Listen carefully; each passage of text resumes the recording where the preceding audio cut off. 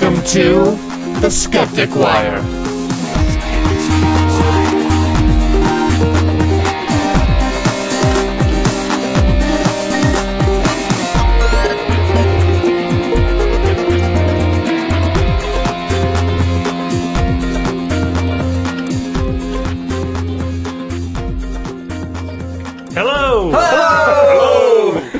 It is November 16th, 2011. This is episode 32 of the Skeptic Wire podcast. I'm David Harcourt, joined as always by Gary Lawn. Beans!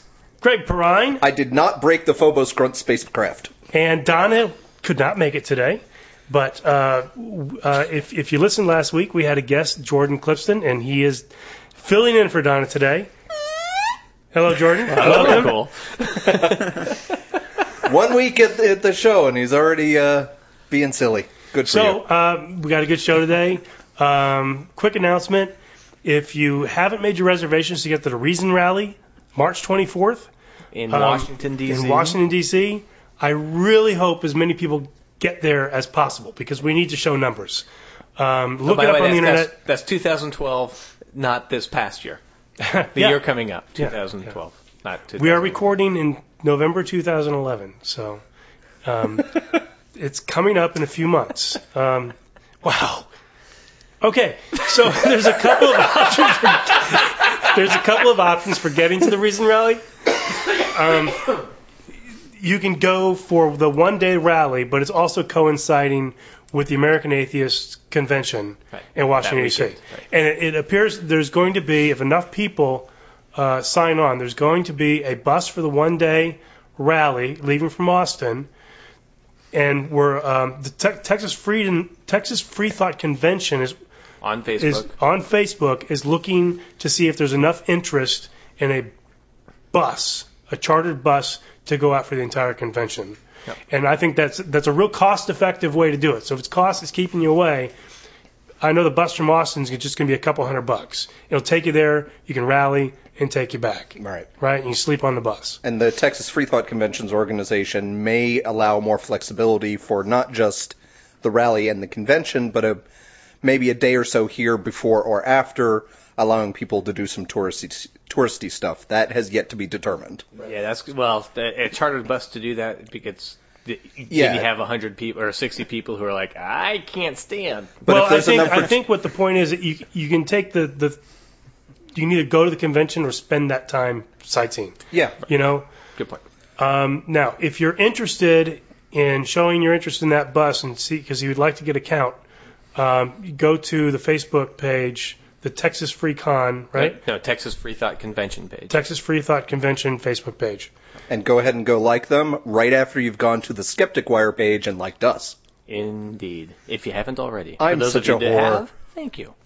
So, anything else, guys, before we continue? Because we got a good show coming up. Anything else? Okay. No. Anything special happened this week? Just boring week for all of us? Boring week. Busy. Wasn't too bad. Yeah. Went to the zoo. Gotta open up a keyboard and see what all your money goes into, which isn't very much, really. Oh, yeah. You opened up a keyboard? Yeah. I thought just dust and kind of crumbs went into keyboards. Mice make all the sounds. It's really amazing.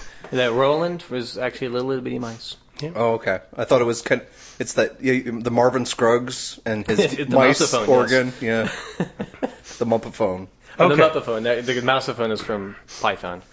I am going to start off with a story about the evolution of flight. Okay, actually a couple of stories about the evolution of flight, and it's something that I've been really kind of interested in for a long time, and I think it's because I think the first creationist argument I ever heard was, "What good is half a wing?" Right? So, and it's a good question. So it kind of spurred me on to kind of study this and try to find, how do you get a wing? What good is a partial wing? And you go to Hooters and you order wings. And there's been a lot of good answers from scientists. And basically, one thing they look at is fledgling birds, and they can actually make good uses of their wings before they can fly, right? To help them navigate and run up things, and now that we know that birds evolved from dinosaurs, and that dinosaurs had feathers. It brings up a whole new line of inquiry to that. And there's been a lot of interesting things coming out of that. Now, there's been a couple of stories recently that have kind of challenged the basic narrative that you had dinosaurs, and then some dinosaurs learned to, they had the winged or the feathers and stuff, and they learned to kind of glide off of trees, and that kind of split off the birds from the dinosaur. Kind of the flying squirrel hypothesis. Yeah. So you got some semi-useful wings, and they learn to kind of glide off of trees, and basically that opens up a new kind of ecosystem, and that's how birds kind of split off from dinosaurs. And so there's a couple of stories here that kind of turn that narrative on its head. Okay, one of them is the most recent one that came out this week. This is from The Economist. There was a recent meeting of the Society of Vertebrate Paleontology. And what these guys, there was a... and girls. This is from the University of California, Berkeley. A couple of guys in there, Kevin Padian and Kenneth Dial of the University of Montana and the University of Berkeley. Okay, they wanted to study the evolution of the flight of bats. Okay, and they were going on the assumption that bats, flying bats, evolved from first gliding bats, because that's basically the scenario. Because it's hard to get to flight without first gliding. You glide and then you learn to flap and you can keep up, right? But they could not find anything in the fossil record of any kind of gliding bats. They expanded their search. They couldn't find any. They expanded their search to all flying and gliding animals. They couldn't find any common ancestors between a gliding animal and a flying animal. They couldn't find anything in the fossil record where a glider had evolved into a flying animal. They couldn't find any residual anatomical features in flying animals of a gliding past. And they came to the conclusion that that scenario was not correct, that flying evolved without the gliding as an intermediary. It evolved twice, essentially. You had some gliding mammals and some flying mammals, right, which became the bats. And they got one or the other. It wasn't something where you had gliders and then some of the gliders became flyers, started flapping. Right, but how many mammals actually fly? Because birds aren't mammals, right? They're they're pilots they were and planes. studying right. They were studying bats. Right. So bat is the only flying mammal, right? Yeah. The only one now. Right? Yeah, I think that's correct. So there's not much. Well, it's not like flying squirrels technically glide, so they have power of flight. Well, they're gliders. Right, Yeah. they're gliders, but they're not flyers. True. But my point is, we've got the great apes, which kind of look like humans. So you can see how we might come from them. But if you have nothing that looks like a bat that was flying or gliding. The bat True, is you're just... saying they didn't have enough to compare to. It's a small family is part of the problem. Okay, so they came to the conclusion that flight did not come from gliding. Okay, and the rest of it is kind of speculation of looking at how bats act and looking at kind of the ancient bats that they evolved from, and saying that it's most likely that flight came from. They have some ancient bats that would hang from the top of caves. They ate insects, but they didn't have echolocation, and they fed in the caves. And they thought they must have eaten crawly insects rather than flying insects. They didn't have the capability to catch flying insects with echolocation. So it was weird that they were hanging out on the roof of the cave, but they ate mostly creepy crawlies, which were on the bottom of the cave. And the idea is they would hang from their feet, looking down at the ground, and they would let go and drop when they would see an insect. They would flap to kind of arrest their fall. Okay? Right. And eventually that is how flight developed. So eventually one bat never reached the bottom, right? Yeah. The bats that got better at flapping and controlling their flight to find that creepy crawly that they saw up from the ceiling, they ate more food, so they would climb up the walls and across the ceiling and hang upside down. That doesn't. I did that in a ropes course in high school. It sounds too much like Douglas Adams. They fling themselves at the ground and miss, and that's how they learn how to fly. I was thinking more of the ropes course that I took in high school where, I kind of would crawl up to the top of the gym, you'd belay yourself, and then you'd drop off. That I didn't develop the power of flight, but apparently these bats who basically were able to get to food better because they were flapping better got more food, so they got more nookie, they evolved. Nice demonstration. They passed on those characteristics. Now, supposedly this got the biggest crowd at the Society of Vertebrate Paleontology conference in Las Vegas earlier this month. But now the more interesting story, I think, is one that I actually read back in August. I almost talked about it then, but let's talk about it now. And that is the idea that the property of birds that made them eventually split off from dinosaurs was flight, right? Right. So a dinosaur learns to fly, and now they're up in the trees, and they're in a different ecosystem, and now they're evolve apart. Okay, but now there is a developmental biologist named Stuart Newman. He's at the New York Medical College, and he has studied bird evolution for quite some time. Okay, and he discovered this gene that is missing in birds and reptiles. Okay, the gene codes for a protein called UCP1, also called thermogenin. Okay, UPC1 is what allows warm-blooded animals, mammals, to burn brown fat in order to heat their bodies. Okay? To self-regulate their temperature rather than depending on the environment, which is what cold-blooded is all about. So the idea is that there was a common ancestor of reptiles and birds that lost the ability to burn brown fat and regulate their temperature.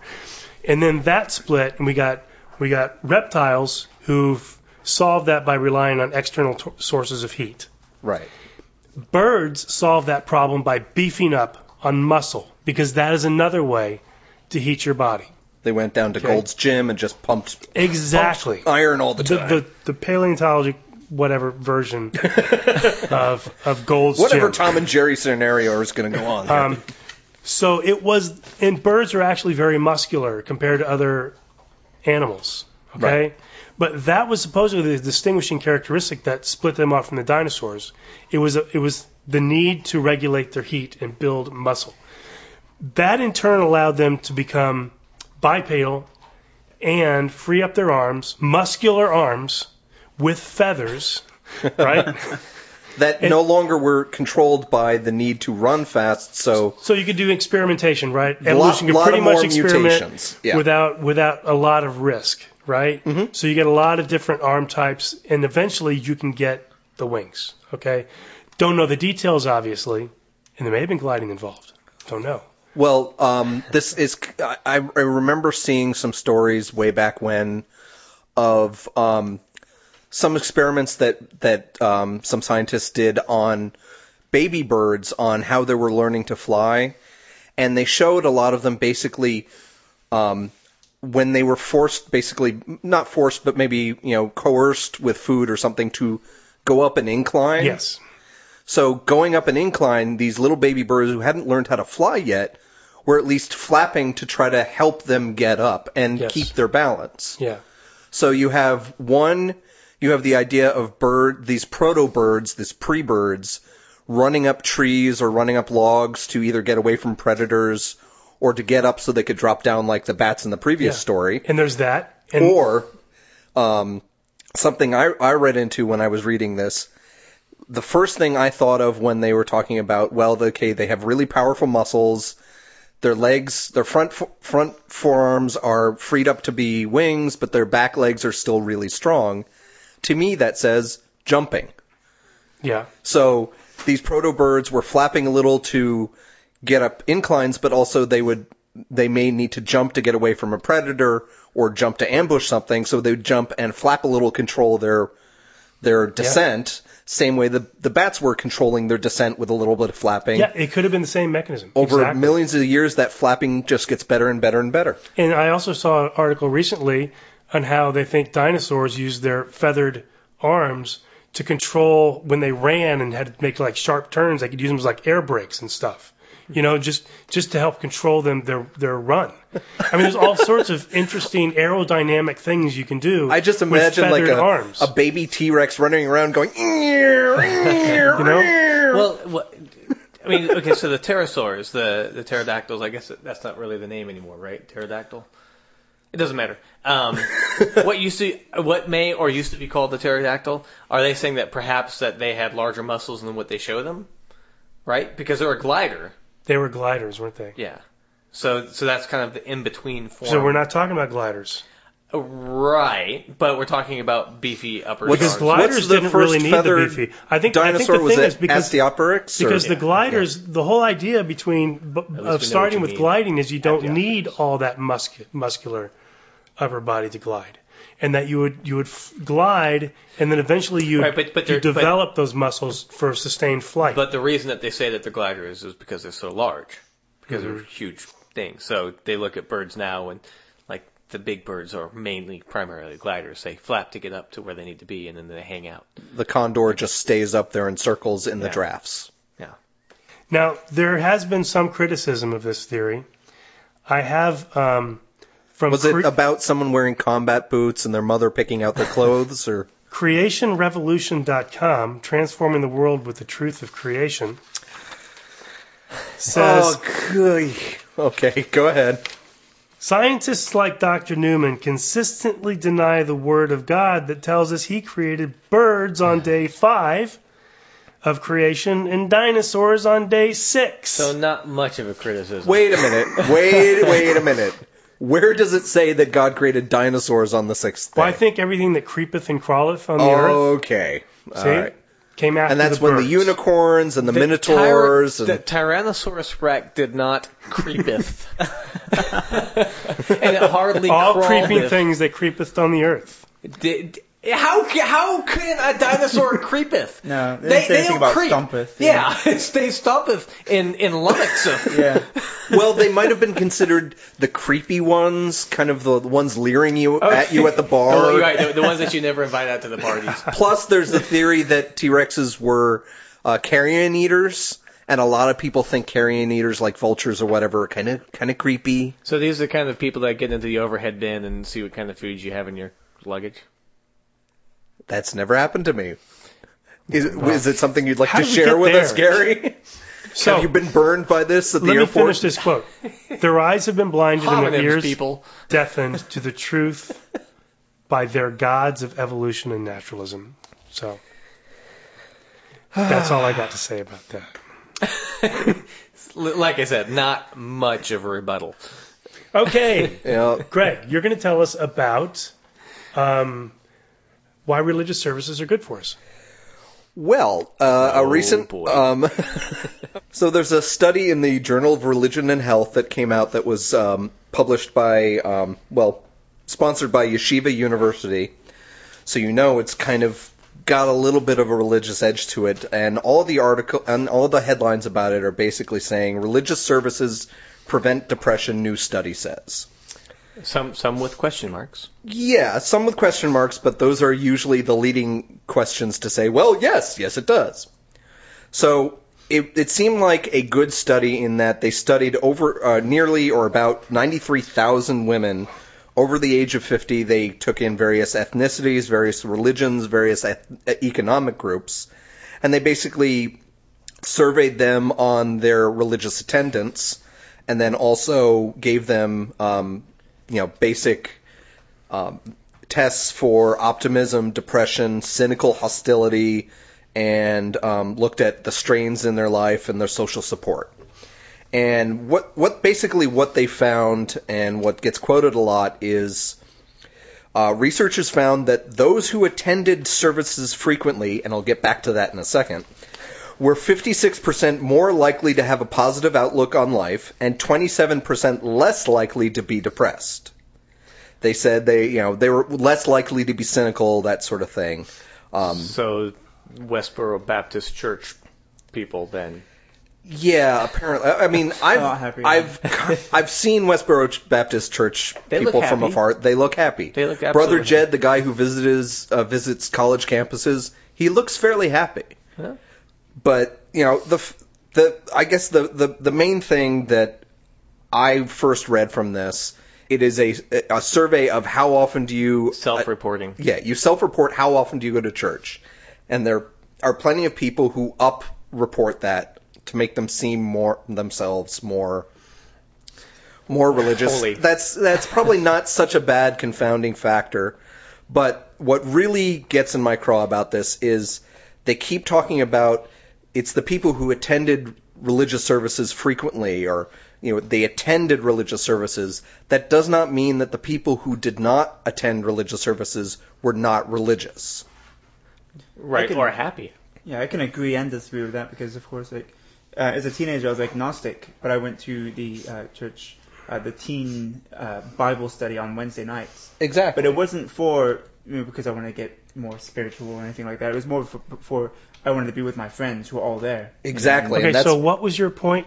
I mean, because they weren't looking at religiousness. They were looking at church. They were comparing people who went to church frequently to people who don't. Right. And saying that they were more religious. They said they were more religious?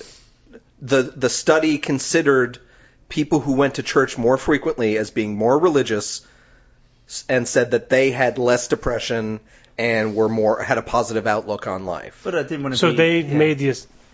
They make the assumption that people who don't go to church are not religious. Okay, I thought that. Okay, when I looked at this results, I thought they were just looking at church attendance and all these measures of wellness, right? Right. Depression and things like that. You're saying they didn't do that. Yes, David, they did. They looked at church attendance and took that as a sign of, well, people who went to church frequently, they're religious, so we can compare them to the people who don't go to church, they're not religious. They made that assumption, and that assumption of people who do go to church are religious, and thus the religion is what's causing the good or the bad. No. Right. It's the community. I got the same satisfaction, the same on Saturday when I went to the teen center and I was around all my friends. Yeah. There was no difference. It's just, do I want to be lonely on a Wednesday night and be at home by myself, or do I want to go with all my friends where the Bible study is at? One of the things that kind of relates to that is a lot of people have talked about the study as this was a study of older women in these religious circles. And it's been shown previously that older women are more likely to participate in social interaction and have friendships at church. So they get that benefit of the friendships and the social support from going to church more than, say, younger people or men might. Yeah. I can see that. Now, when you hear about studies like this, especially like you said, it's self-reporting. I'd love to have them bring like them and their family in, or other people that they're around. So maybe the other friends, and then ask the friends how they think their friend is. Because you can self-report, oh, I'm always so happy, blah, blah, blah, because someone has asked you about your faith or whatever. And then, like, they ask you, well, how do you think Gary's doing? I mean, is he an upbeat person? Well, sometimes he's really down on himself. Well, a lot of these I'd say I'm never down on myself. A lot of these psychological studies, and these included, basically gave people little tests that, ask leading questions that, if you answer A, it's someone who's less cynical. Answer B, it's someone who's more cynical. Kind of multiple choice kind of surveys of personality. You can't guess what they're asking in those. Well, sometimes you can't. Well, they're designed to kind of be that blind, so they're not sure what they're going towards. It's really the religiosity factor that is a lot more transparent. Okay. So the part of the problem is that in all these studies that use religious attendance as a measure of how religious someone is, you have it compounds the people who are actually actively secular, which granted is a minority of 10 to 30%, atheists with all the other people who just don't go to church but still believe and have that guilt about not going to church. Well, and then have negativity. I'm sorry. Well, it would help, David, if you would listen to me when I was talking and not play on your iPod. No, I'm looking for the report. Because okay, I thought that they looked at church attendance Yes. and correlated that with depression and all these other different things. You're saying they didn't do that. You're No, I am saying- saying they did that, No, you're but they saying- read into Okay. church attendance as meaning that was in the that they are analysis? that they're highly religious.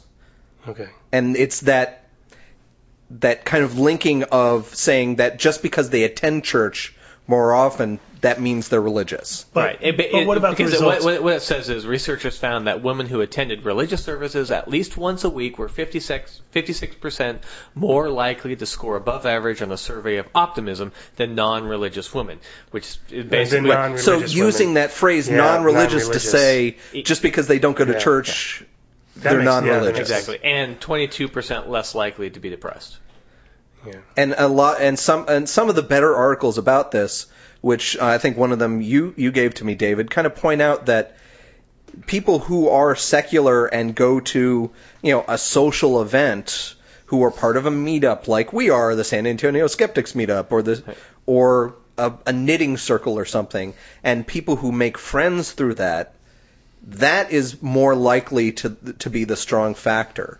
Right, Yeah. having people who have your back, Yeah. around you. Yeah. Like my running group, great friends. I do that once a week. It's basically my church, only without the church.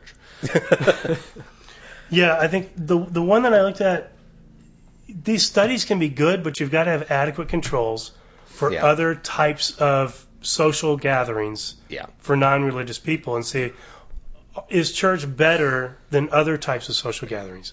Are board game nights as good as church or not? Right. It would be interesting to know. It's very possible that religious services are better because they do have They Yeah, they it's a also whole- have it's a social very different support. thing. They're gonna Yeah. call you if you've been out sick, see how you're doing, bring you meals when someone dies. There's a lot more built into there, which does make religious services a little bit more on the positive side than just your drinking buddies. So they need to spread their base of people to Alcoholics Anonymous, Depressives Anonymous.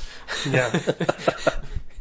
Well, I know some people who have great and lasting friendships through AA, and That's through absolutely AA true. you're supposed to go to regular meetings. Right, but like if you're first starting those meetings, it's quite possible that you're not going to be the happiest person in the world, especially if you're being sent there through a court order.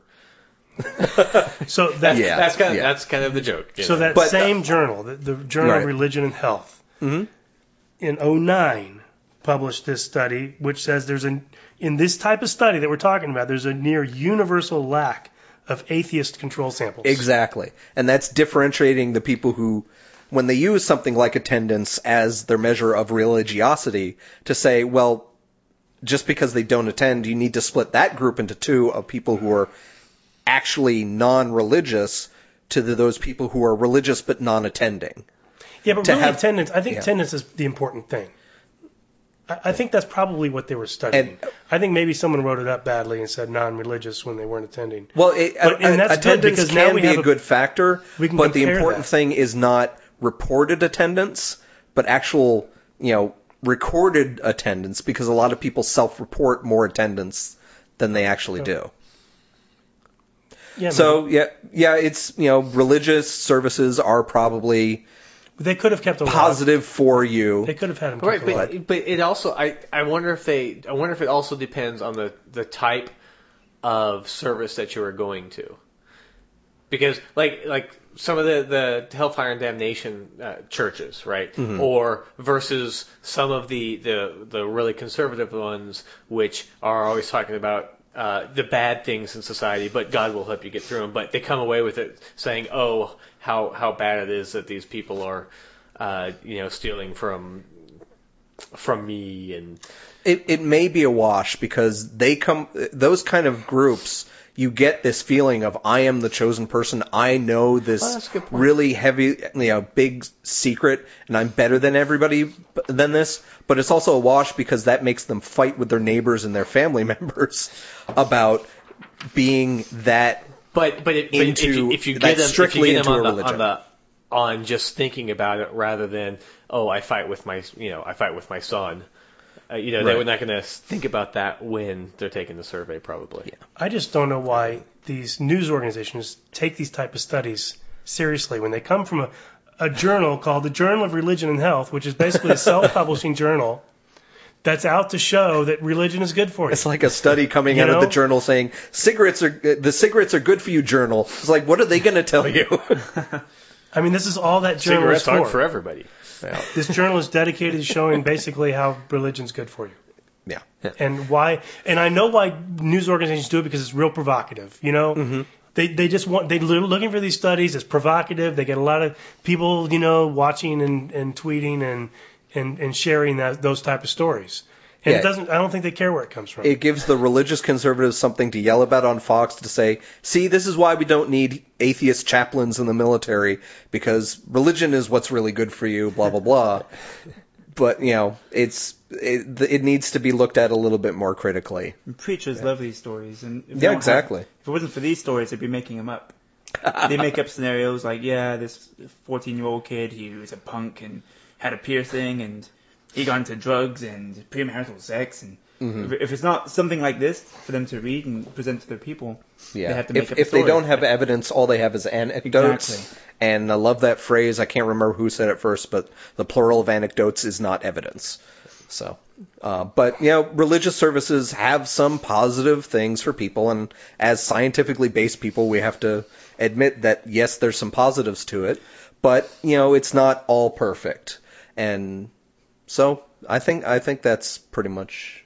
Yeah. Okay. At the Texas Free Thought Convention, I talked to David Silverman. I actually got to interview him and have it on YouTube if you want to take a look at it. But one of the things he pointed out... That was a shameless plug, but go ahead. No, What YouTube channel, perchance? Greeny and Bluey, all one word, channel. Anyway. It'll be in the show notes. But we could put this, you could listen to it. But I interviewed David Silverman. I was actually able to ask him, I kind of sarcastically went up to him with a camera and I said, so why do you guys need your own religion? What is this American atheist thing? And he kind of pointed out, well, we're not I saw that video. We're more of an, you saw that video? Yeah. Yep. Yeah. Yeah, but he was like, well, this isn't, we're more of an activist organization, other ones like Bright's, but he said that the community, the sense of community is very important. And we need that as atheists as well, agnostics, skeptics. It is something that humans need. And that's one of the points, things he pointed out. And I agree with that. And that's one thing. I'm actually going to church on Saturday to one of my friends' plays, the story of Esther and everything. Get out. No, but the thing is, Whoa, wait. I do agree that churches do bring comfort. Mm-hmm. Not the religious part. It's not the the believing in God part. Because when I was going to church, I was agnostic. I knew I didn't believe this stuff, but the people who were there, they were kind. They would shake your hand. They would say, "Good to see you." I mean, of course, I went to go to some other churches where I felt kind of weird and I wanted to leave immediately. But I agree that churches do bring comfort, but the thing is, we don't need that. We can have alternatives, like community centers. Yeah, well, or Meetup, I think, is changing the way that people because then you're together with like-minded people. Not necessarily like-minded. You get or people who have similar hobbies, because like your the gaming group. They're one thing they really have in common is gaming, whereas the background of they have may just be complete. But you get together and get to talk about games, and you kind of leave the other stuff out. But sometimes some people will ask me about my Red Atheist Day. Right. Yeah. I have an idea. You're putting it in their face. I mean, geez. I have an idea. I have an idea. I'm so militant. Let's start an online journal called Skeptic Meetups in Health.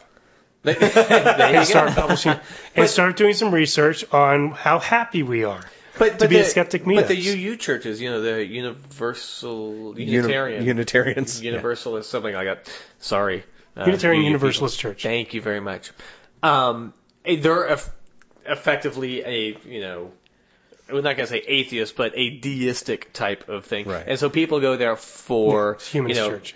Yeah, humanist stuff. So they go to meet with people and, learn philosophy and learn different religions and different stuff like that. So it's just all very way. spiritual and, So, but that's, like I said, it's important. Once you know about things like that, you don't have to go, if you're not a religious person, you don't have to keep on going to the Baptist or the Lutheran or the Methodist or whatever. You can go to the UU, or you can go to meetup.com or Facebook.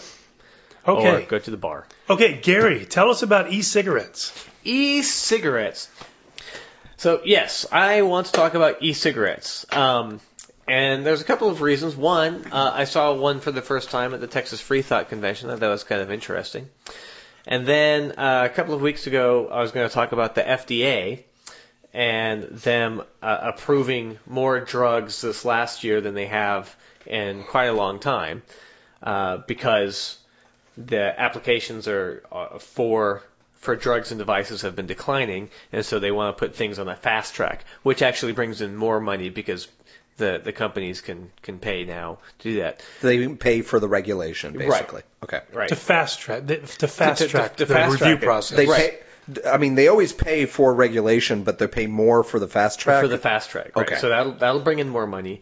And so there's been problems a little bit with this fast track. It's kind of cool, good in some ways because they're using a lot of modern techniques, modeling, computer models, but the human trials get short shrift, and so they've had problems, with the metal hip replacement that kind of went bad because they didn't have a long enough. But it also allows drugs to come to that show efficacy in trials. So they focus a lot more on animal models than they do on human models, which doesn't always translate. That used to be a big concern that other countries were getting medical devices way before the U.S. Exactly. And now we're getting them before other countries.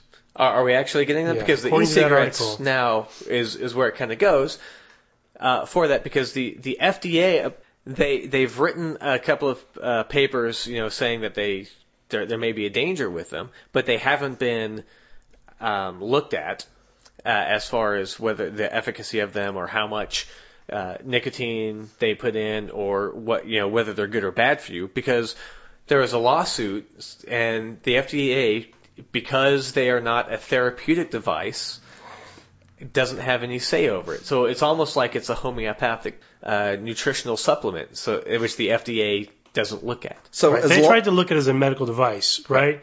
And then medical devices have a certain number of tests they have to do, and this and that. And then they lost that in court and said, no, it's not a medical device. So as long as the people who make the e-cigarettes market it as not as a cure to help you stop smoking, but as this is just another way to get this substance. It's not therapeutic, but it's like a hookah. Yeah. Or something. And so you do a little looking into, okay, well, what is nicotine, for example? It's obviously a drug of some sort. They've used it in pesticides. It's actually more potent in quantity than, say, arsenic.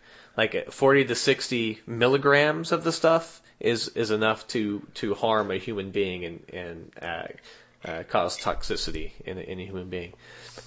So, another reason not to smoke. Well, but none of us smoke. Smoking nicotine. Exactly. Now, Or vaporizing nicotine, that is. I think the e-cigarettes vaporize. They vaporize it. So you're bringing it in. So they're talking about anywhere from 14 milligrams up to like 24 milligrams. I think one of the articles talked about the average dose being a couple drops. Right. So, and that's the thing. Because the FDA doesn't have to now regulate that, they don't really have to be honest on how much you actually get. So there's no trials, as far as I can find right now, really going on about e-cigarettes. But in general, we pretty much know that basically the amount of nicotine they're giving in an e-cigarette is probably comparable to the amount of nicotine you're getting to a cigarette. It's supposed to be. And the nicotine itself is really not very harmful at those levels. In the small doses over a short period, or like over a day, you should be all right. Now you can, if you chew the nicotine, or you take the nicotine patches, or you chew the nicotine gum, you can actually put too much on that and become sick because you absorb that. So, but it'd probably be hard to do the e-cigarette, do too much nicotine. Well, no, not really, because I mean you can just suck those in all the time. But probably like with the patch or the nicotine, if you get too much nicotine. That's exactly the point. Is you're not necessarily going to ingest it as quickly, and the patch is really easy. You just start placing those on your body and you forget about it, right? Yeah. Or you do the Simpsons joke where Krusty the Clown is trying to quit smoking, and he has 50 patches all over himself, and he's like, I have some skin over here, put another patch on. Okay, so Exactly. the medical device division of the FDA couldn't do anything, but now the FDA can regulate nicotine now, correct? That's correct. So they can regulate. What was it? It's really weird because a lot of them talk about, instead of regulating e-cigarettes as a drug device, because it is exactly a device, what it is, right? They're now saying that is regulated as a tobacco product, Exactly. along with nicotine gum and patches, which are so far removed from an actual tobacco product. Right. It's a bizarre. nicotine It's like delivery process. It's like saying Tootsie Rolls are chocolate. Send us Tootsie Rolls. I think what's interesting is this whole thing came up because of a story out of this Harm Reduction Journal, which is another one of these journals, which is one of these internet journals that have a point of view and are trying to put out studies that support that point of view. Correct. And their point of view is harm reduction. And they define harm reduction as policies and programs which aim to reduce the health, social, and economic costs of legal and illegal psychoactive drug use without necessarily reducing drug consumption. Now, they've looked at e-cigarettes, and they're saying that e-cigarettes are not harmful and that they are very, very effective, the most effective thing we've found at reducing smoking. In fact, even these programs that you put people through, and supervising everything, are not even as effective as saying, here, have one of these. Right. And people take it home and they use it, and it's very, very effective at reducing smoking. And their point is, it's not harmful. And so the FDA is standing in the way. Right. Tobacco is standing in the way. They can sell. They grandfathered in e-cigarettes at the 2007 level, and anything after that they've blocked for the moment. Right. So it's hard to get them. But of course, technology has advanced, and the people who are making and selling the e-cigarettes, they've become more efficient, and they've probably made it better, even better for you. Because one of the problems that the FDA is saying is that there's all kinds of other chemicals that because they're coming from China and you don't know. There's something to be said for actually regulating these chemicals to make sure that what is in there is actually what they say is in there, and they're not putting lead paint in there. Well, it sounds like the e-cigarette makers aren't cooperating. Why don't they just cooperate and say, this is what's in it? Right. Because they don't have to. So this was in a New York Times article. It's the invisible hand of the free market giving you a middle finger. New York Times article was talking about this Harm Reduction Journal study, right? Saying we should let every smoker have one of these because it's going to reduce smoking. Right, and that was sort of unexpected, right? It was an unexpected result that they expected people to continue and kind of use it sort of like the patch because they don't necessarily stop smoking because they would wean themselves off. Right. Look, it cut. After 6 months, more than half the subjects in the experiment had cut their regular cigarette consumption by at least 50%. And about 25% actually fully quit. So, and the frustration by the folks at the journal is saying, look, some of the people who are blocking these are liberals, Democrats, who, if you use the harm reduction argument on them as far as, say, abortion, where they say, well, you're not going to, using birth control, you're not going to prevent people from having sex, so let's make it safe. The same thing with heroin addiction. You're not going to get people to stop, so let's do a clean needle program. Or methadone. And so you have... Or caffeine. Those type of arguments seem to work on those areas, and they're trying to make the same argument with e-cigarettes, saying people aren't going to quit. There's going to be hardcore smokers that are not going to quit. Let's give them something safer that they can smoke. And the people who are normally, needle sharing programs are now against selling e-cigarettes. And the more conservative contingents who are against the needle sharing programs are all for the cigarettes. Yeah. So it's a very weird flip-flop. Right. For no apparent reason.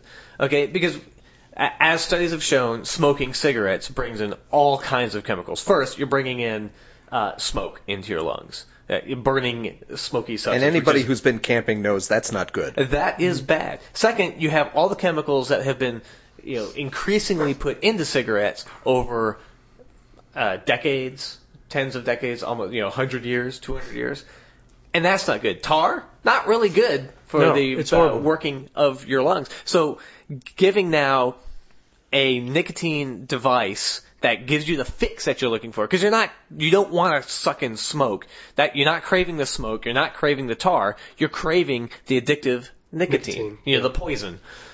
Yeah. that your body. About the most addictive thing we know of. Nicotine. Right. Yes. I mean, yeah. Apparently more so than heroin or sugar. What do you guys think about the whole argument, the other argument that either some of these other organizations or the FDA has brought up of saying against e-cigarettes is saying that, it could be a gateway device for kids to start smoking? I don't buy that. Yeah. I mean, it's because it's not cool to smoke an e-cigarette. Not these days. Not yet. Not yet, but they do come in flavors, just like the hookah pipes. You can get like a 5-star or an apple taste or whatever. If it's basically harmless, then I don't really care. If it's and maybe that's the point. I do care because it's addicting. But this is if it's addicting and it's not harmful, then how bad is that? It's a bank gateway, not nobody's gonna start smoking e-cigarettes and then going, let me upgrade to cigarettes. And, no one's gonna upgrade to anything that alters your chemistry of your body. People are going to use. And there's all sorts of benefits to nicotine. It does have benefits, yes. Okay? So it improves concentration, right? Okay. What else does it do? Also, it's good for Alzheimer's, Parkinson's disease. It's good for weight loss. Supposedly slows down the oncoming of those diseases. Yeah. Well, of course, weight loss. This town, most places have banned smoking indoors. You can smoke these indoors, right? In public restaurants. I don't know. There's smoking areas. You can smoke e-cigarettes in non-smoking areas because there's no fumes. Exactly. Yeah. So, but that's another. I've actually heard some stories of. I think it was Jason Mewes from Jay and Silent Bob. The whole thing. He was smoking an e-cigarette on a plane, and some lady a row or two down flipped the fuck out at him that he was smoking on a plane and wanted the stewardess to stop the plane and throw him off. Eventually people will know more and it'll be more accepted.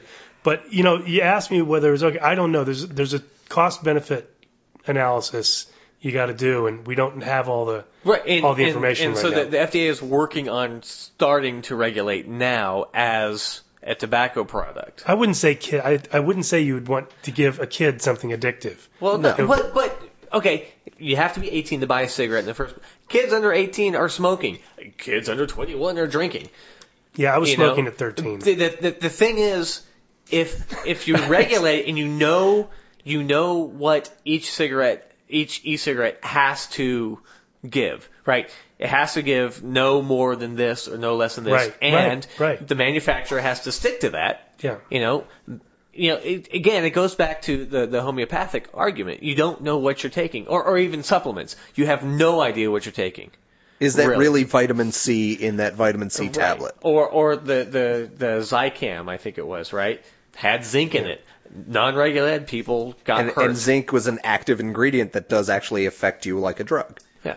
You're right. It actually had active substance in it, which was not listed on the bottle because it was supposed to be nothing. I think all sides to this argument agree that that e-cigarettes should be more properly regulated so that it's safe and that it can be used as either a way to quit smoking or just kind of a mild drug that maybe some people take from time to time.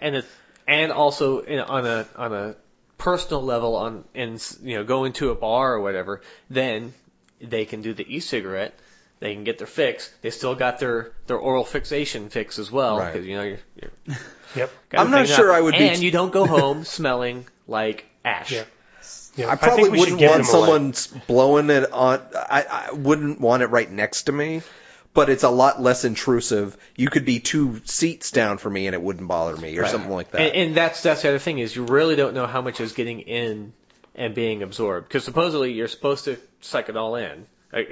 There's some of these websites Kind of like me that and my are asthma medication. Yeah. So the problem is right now, because there's no regulations, the manufacturers, you can't tell whether they're being upfront. There's the pro sites, so the anti sites, interestingly enough, are saying how bad they are because of all the other chemicals that you might get in, because you have to vaporize it. You're getting like diethyl merc peroxide or stuff, but they don't say how much. The problem is we just don't We really don't know. It's like marijuana. You don't know how good it is or how bad it is because it's illegal to do, and so there's not the studies, the good studies, that really say what's it. You can't go to a manufacturer of marijuana and say, you're not allowed to have this, you can only have so much THC, you can only have so much of this. This is kind of the same thing. They're, what's the word? Uncontrolled? No, controlled. Controlled substance. It's actually a controlled substance and controlled substance, by the way, doesn't mean that it is controlled by someone. It is a controlled release of the chemical. So that's why marijuana, heroin, cocaine, nicotine are all controlled substances. But nicotine via cigarette is actually literally controlled because they know what it's doing to you.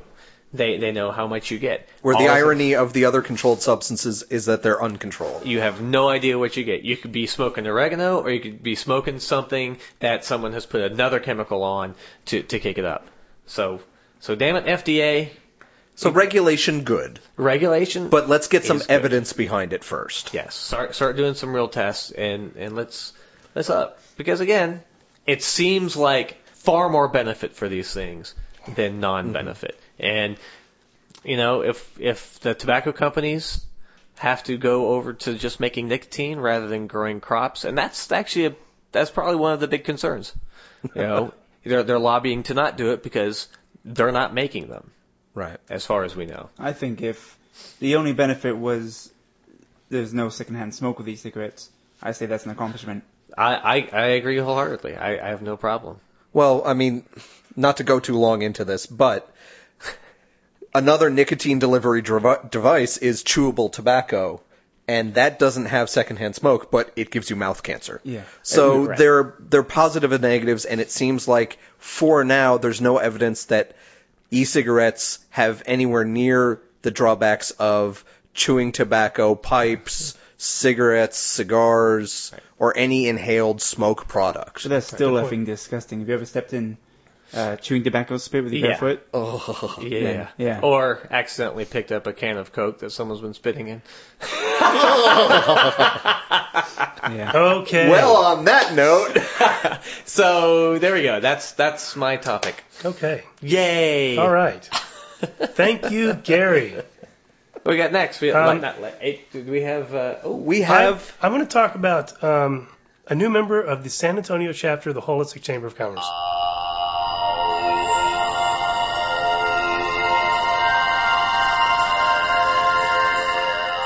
Yay! Holistic Chamber of Commerce! We haven't done one of these for a couple of episodes, but we have a new member. Our Woo community has been lax in bringing Yeah. up. Well, now there's 3 new members, but I have time to talk about one today. Okay? Yay! And it showed up on the website as Energy Magazine. And I know we're in Texas, but it's not what you think. It's not Valero. It's not about oil and gas or wind power. Or... It is the official publication of Healing Touch Program. Ooh, sexy. Now, I said, okay, I this could think of magazine some healing touch advertising that I'd like. on the Holistic Chamber of Commerce site, but when I looked into it, the editor of this magazine lives right here in San Antonio. Right on. She founded the magazine in 2006. She's recently moved to San Antonio. And she's also in charge of she's certification administrator for the Healing Touch program. And it looks like she got the Healing Touch Worldwide Conference here this summer, which I totally missed. Oh. Not just you. Celebrate So Healing. you would say this Healing Touch seminar did not result in a happy ending for you. Not at all. It says, Celebrate Healing, Bridging Science and spirit. Nice. Aw. Okay, so That's exactly what we do. exactly. Science and woo. Now this is And actually spirit. We got spirit. We got Healing Touch program is accredited by the American Nurses Credentialing Center, Yeah, that's which the is kind of disappointing. That's really the kind of thing we always complain about, officially sanctioned nurse organizations certifying people in Reiki, massage, or healing touch. So this is energy medicine. Healing Touch and this kind of thing is actually very popular with nurses in hospitals. Unfortunately, because it's been proven again to have absolutely no benefit beyond the placebo effect. Right. So it has the benefit of being, no pun intended, very touchy-feely and making the patient feel more relaxed and comfortable around this scary medical environment. And it makes absolutely no biological plausibility sense at all. I said that wrong, but it's based on this that we have these energy fields that are connected to the energy fields of the universe, and that we have blockages, Crude matter, are we? blockages in our energy field that we have to release, and so on. And it's just kind of amazing. I've been going through the site and the whole program today. It just looks like such a, if you look at it, it looks very slick, very professional. A lot of people believe in this stuff. It's mainstream. Yeah. And it's one of the most mainstream woo that you can think of. And you can get credentialed. It's very slick because there's a lot of money to be made because there's not a lot of... Cost? Yes. There's not a lot of supplies involved. Right. You don't have to buy a machine to treat your water. You just got to touch them. You just got to, wave your hands over the person, Right. basically. And you get to charge $10 more an hour. Yeah. And I'm sure it's nice. I'm sure it's nice to have someone do this. Yeah, but especially in a nurse's outfit. We've talked about Healing You Touch too, a little women. bit before, so I'm not going to go too much into this energy medicine stuff. But I do want to read. Now, this magazine gets letters, and I want to read one letter. Dear Penthouse. Oh, right. I never thought that this would happen to me. But This letter is from Nancy Betalega, and she's a practitioner. How Healing Touch influenced my decision regarding breast cancer. Oh, dear. Oh, come on. This was published in... I have a friend who's going through breast cancer surgery literally probably right now. Okay. In April of 2006, during a self-exam, I felt a large lump that seemed to encompass the entire side of my right breast. I scheduled mammography immediately, followed by 2 biopsies, which came back positive. I was referred to a female surgeon who explained that this ductal carcinoma in situ was slowly growing and had now reached a critical stage covering an area 6 by 4 by 2 centimeters. She advised in the strongest possible way that I have a mastectomy immediately, check surrounding lymph nodes, and follow up with radiation. I told her that I prefer to heal myself energetically. Is this person just an energy healing practitioner or energy healing practitioner who's also a nurse? Or does it not say? Well, I couldn't find some of these. She's got some letters after her name, LPC. I'm not sure what that is. limited partnership? MB-E therapist. I don't know what that is. I Okay, don't think so she's we're not I don't sure see any what medical I don't see any certification. registered nurse here. So this is anywhere. just a testimonial for someone who does Oh, we energy are going healing. to actually we're going to learn something about her. In a Okay, minute. go ahead. Yeah, you're going to be surprised. I had already altered She's a man, baby. I had already altered my diet and raised my pH level, Oh, no. probably with Kangen water. Yes? Go back a few episodes. So I folks. asked for 3 months to see if I could reverse the situation. She was most uncomfortable with this prospect. However, after I signed a waiver and promised to return for a checkup, she agreed to see me in 6 weeks. I had much to learn in a very short time. I began making lists of dietary changes, products, books, and energy workers, and used my pendulum to help me plot a course of action. Wait a minute, the same kind of pendulum that Gwyneth Paltrow tried to use to guess the sex of her body? I don't know if it or had hair kid? on it or whatever. It was a pendulum. Thus began the most remarkable 6 weeks of my life. God protected me from all fear and sent angels to guide me every step of the way. All right, this lady's a loon. Friends from church and my book clubs joined neighbors and relatives in offering love, support, and countless prayer chains. I don't know what a prayer chain is. Anybody Love know? and support is very important. That's fine. Go.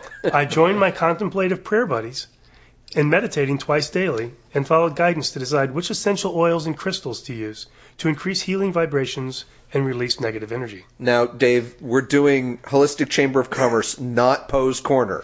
This is real. So this is real. This is not satire. Okay. When 3 different friends in one day mentioned the power of Pele, the Hawaiian goddess of volcanoes, and a soccer star. I sought out 2 volcanic remedies for boosting the immune system.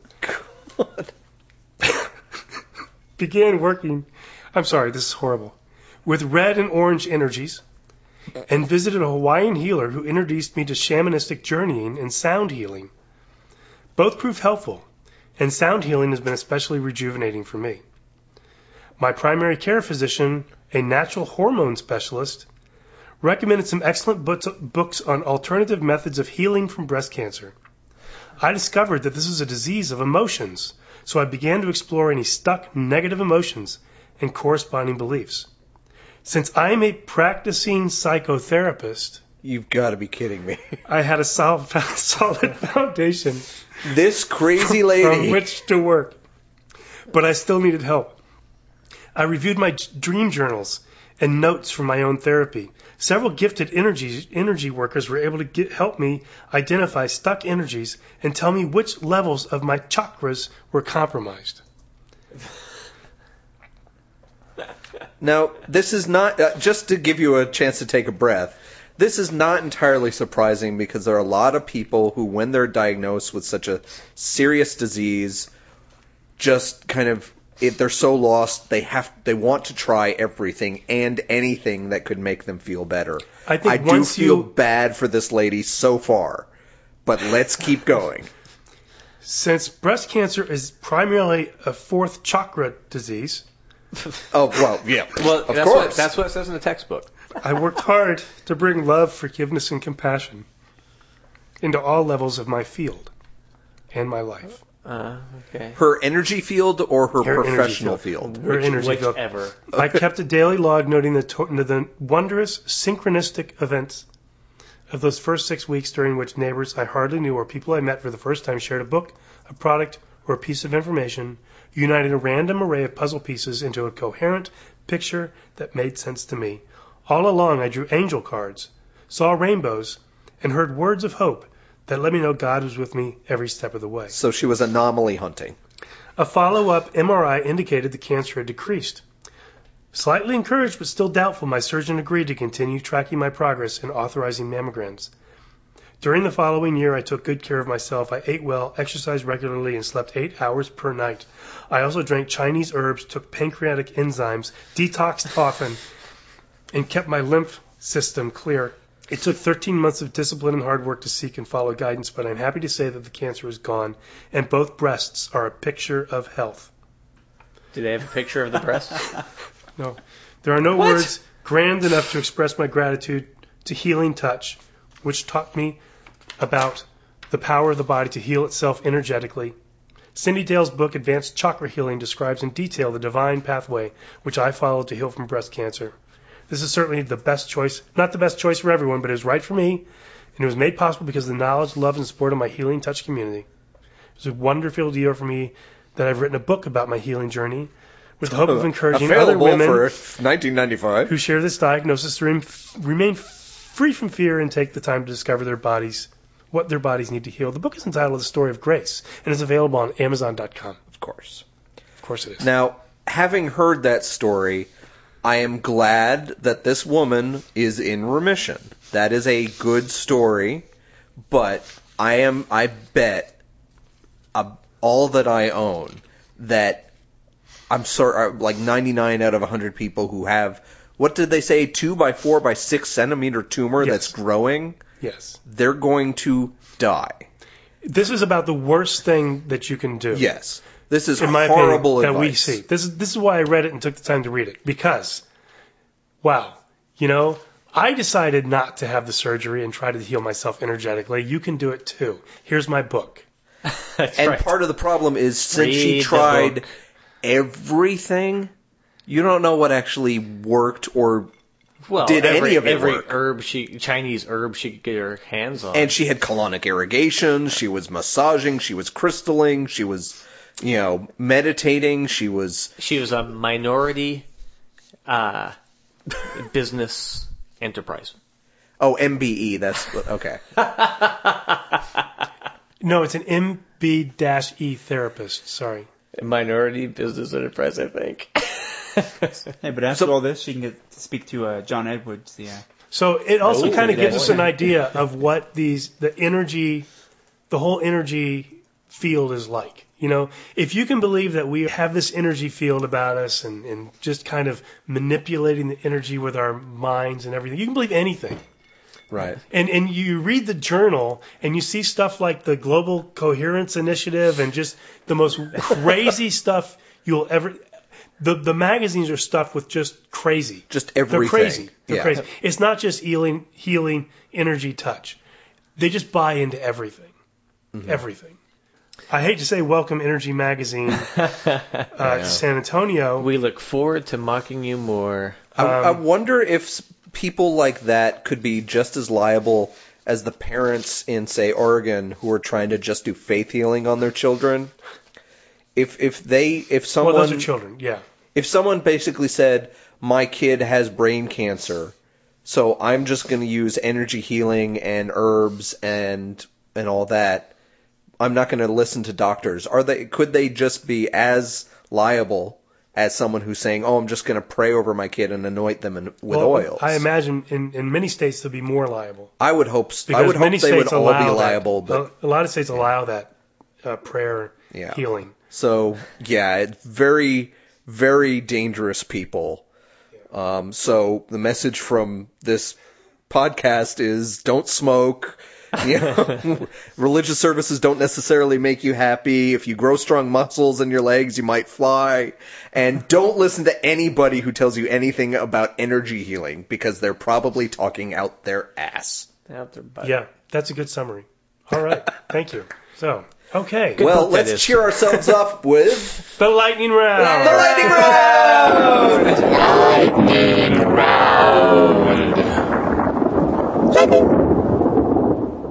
Okay, I'm going to start with a story about leap seconds.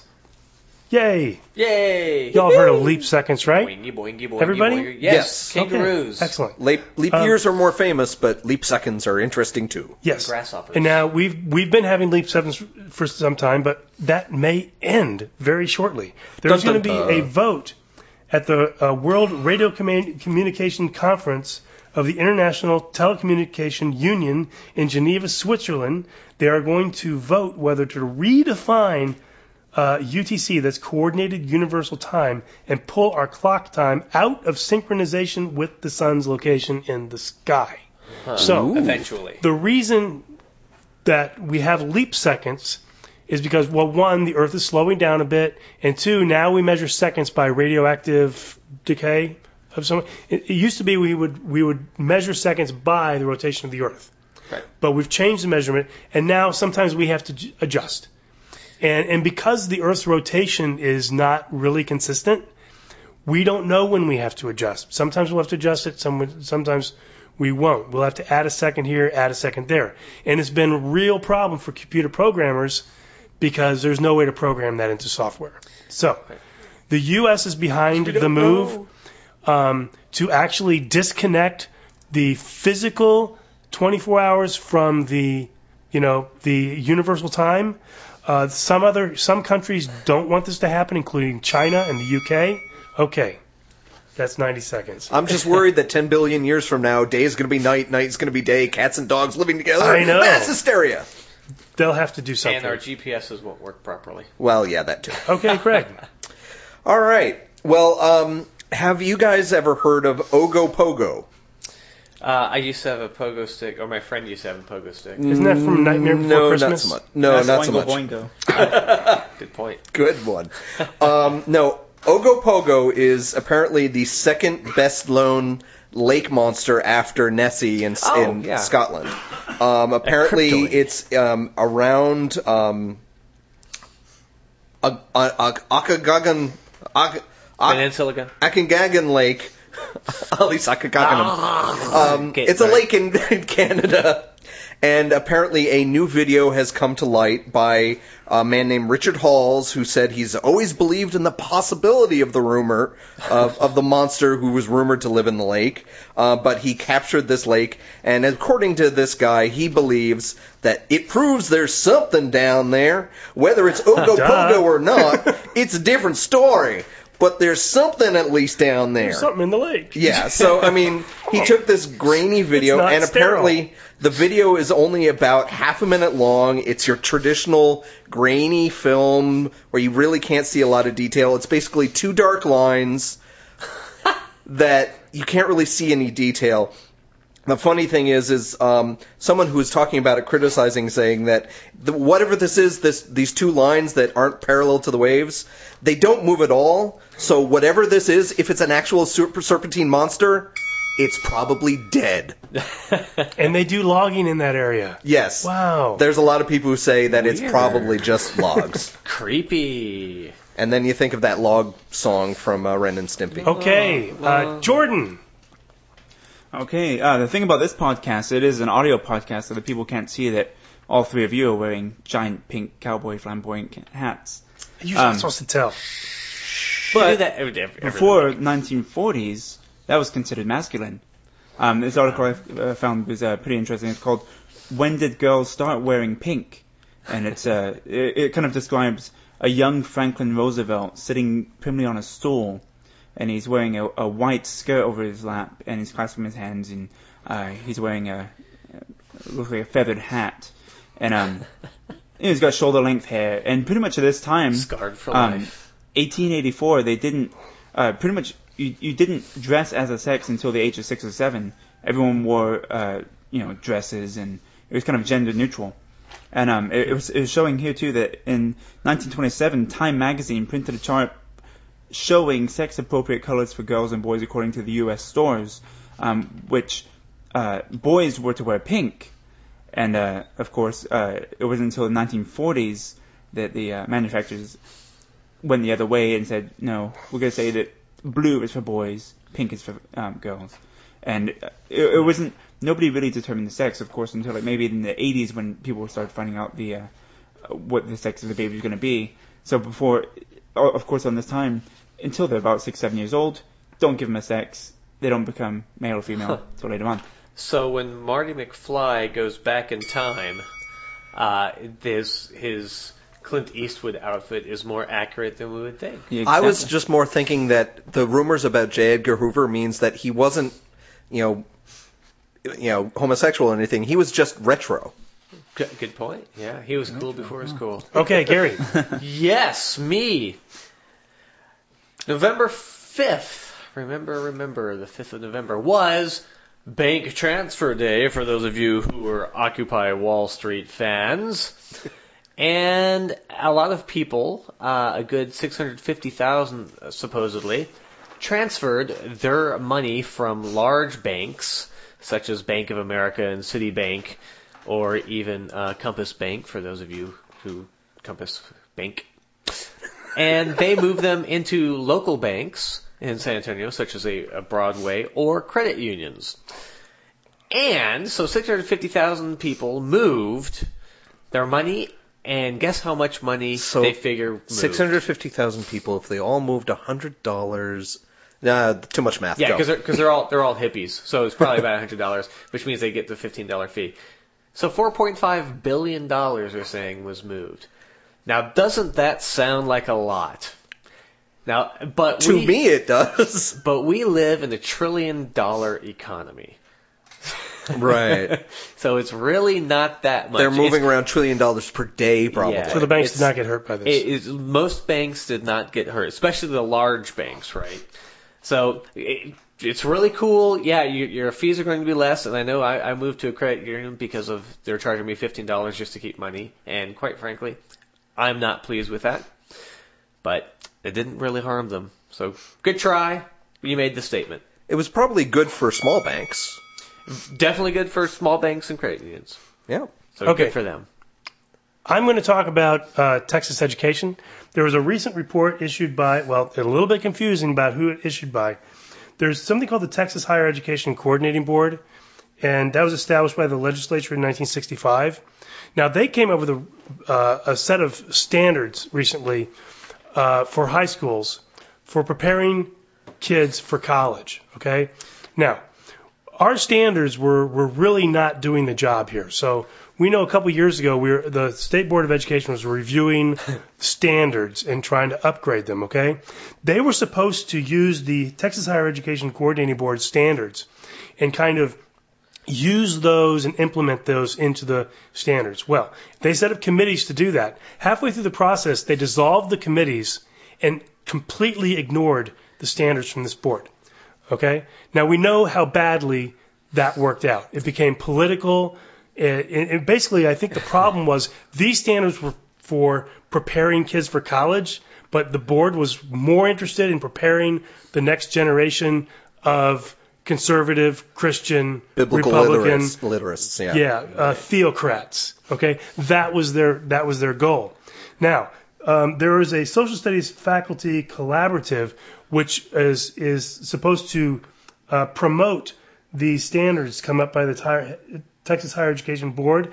They posted a report that is scathing and just attacks it, well, nicely, but talks about how bad a job the Texas Board of Education did. Mulligan. And it went up, and then it got pulled because it was just too hot. It got pulled. And then now the Texas Higher Education Coordinating Board is trying to distance themselves from the report, say, we didn't approve this report.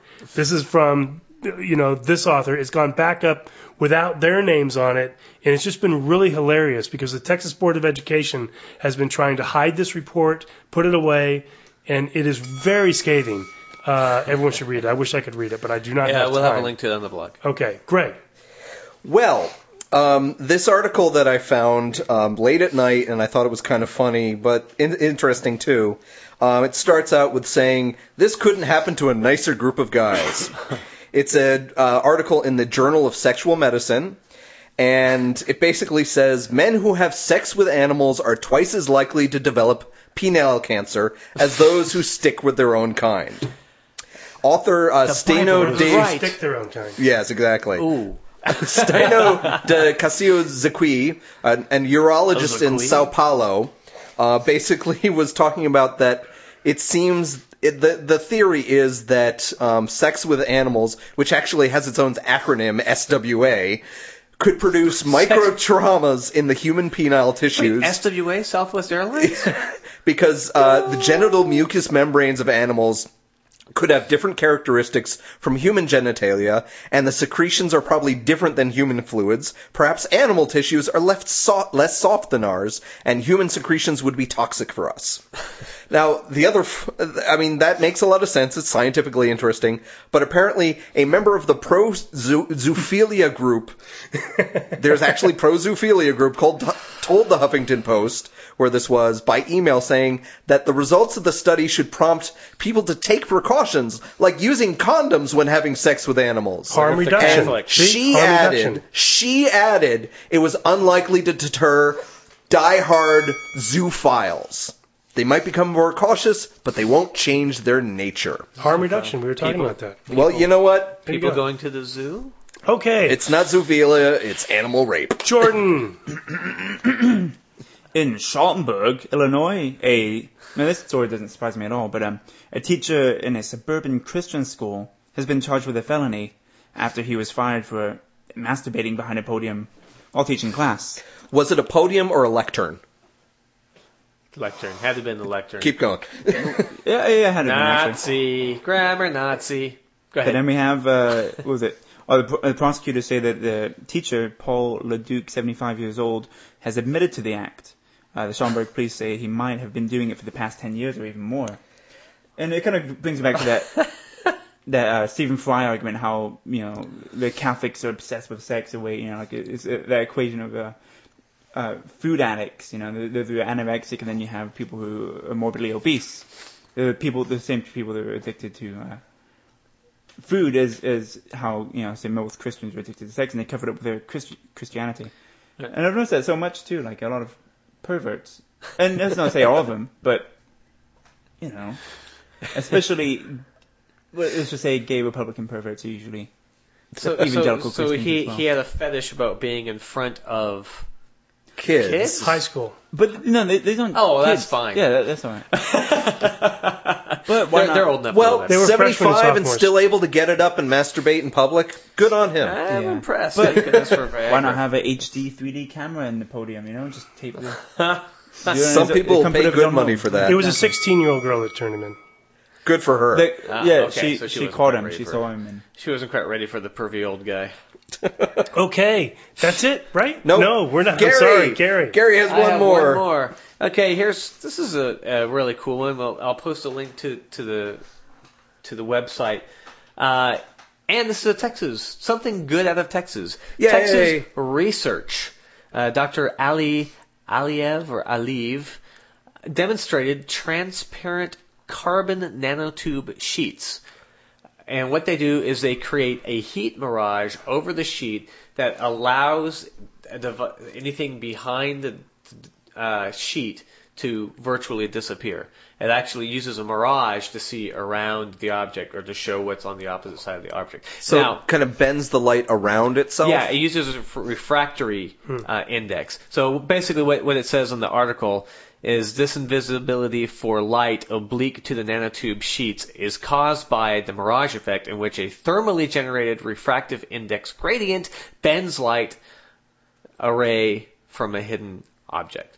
So bends the light around the object. And that is really cool. But now what they've done is they haven't done it in air, but they've done it in water, which has a different refractory index than.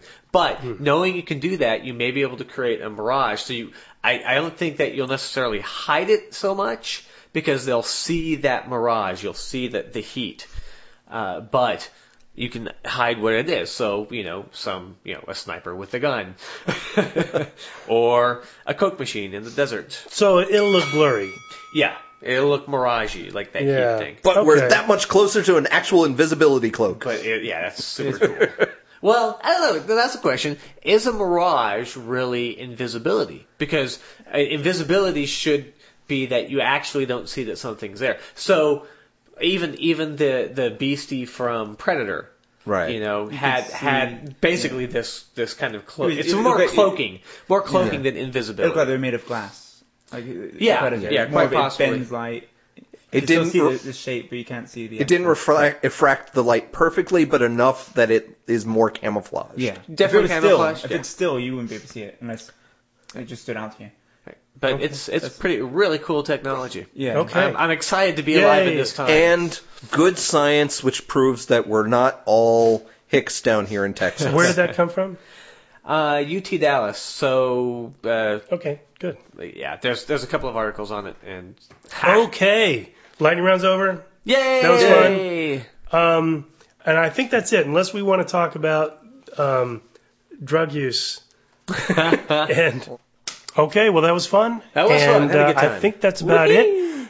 Guys, don't forget to look up the Reason Rally on Texas Free Thought Convention. And Facebook I think Reason page. Rally also has its own Reason likable Rally. page. Like them both. And like us on Facebook, Skeptic Wire. Yay! And Donna will be back next week to tell us about her adventures. And thank you, Jordan, for joining us. Thank you It very was much. fun. Jordan. Appreciate it. Thanks for having me. And, Kept us honest, I think. And if you too would like to be on the Skeptic Wire podcast, please send us muffins. Or a blank check in a self-addressed stamped envelope. Okay. Good night, everybody. Or bribe us somehow.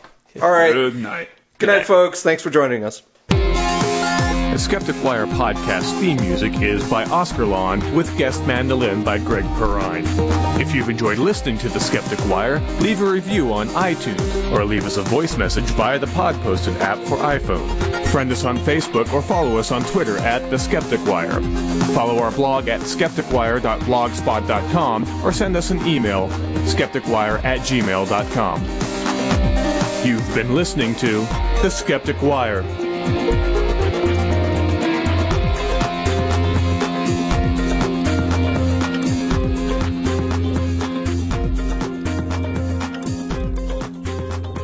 No, Will. No.